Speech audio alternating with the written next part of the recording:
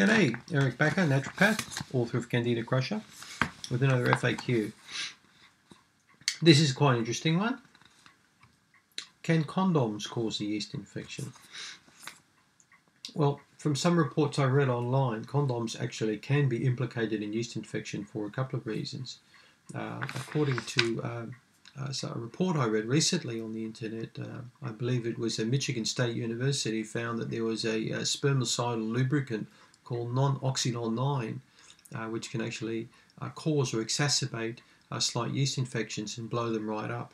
So if you are a guy using condoms or a female with a yeast infection and your partner is using a condom, make sure that it doesn't contain a spermicidal product on this condom. Just use some coconut oil and try and get away from anything like that, any spermicides on it.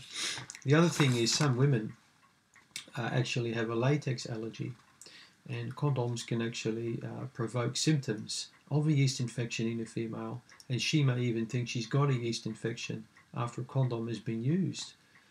Latex allergies can be a bit like a yeast infection. They can cause itchiness and redness. So be sure to talk to your doctor about this. You may even get checked to see if you've got a latex allergy. That could be a real concern too. So make sure you get that checked out. So condoms can be implicated there to a degree. So make sure you use plain ones there, and don't use the spermicide on them. And be sure to get checked out to see if you have a latex allergy. That could be a real concern if you do. But there are certainly alternatives. But just talk to your doctor about that. So I hope that answers your question. Thank you.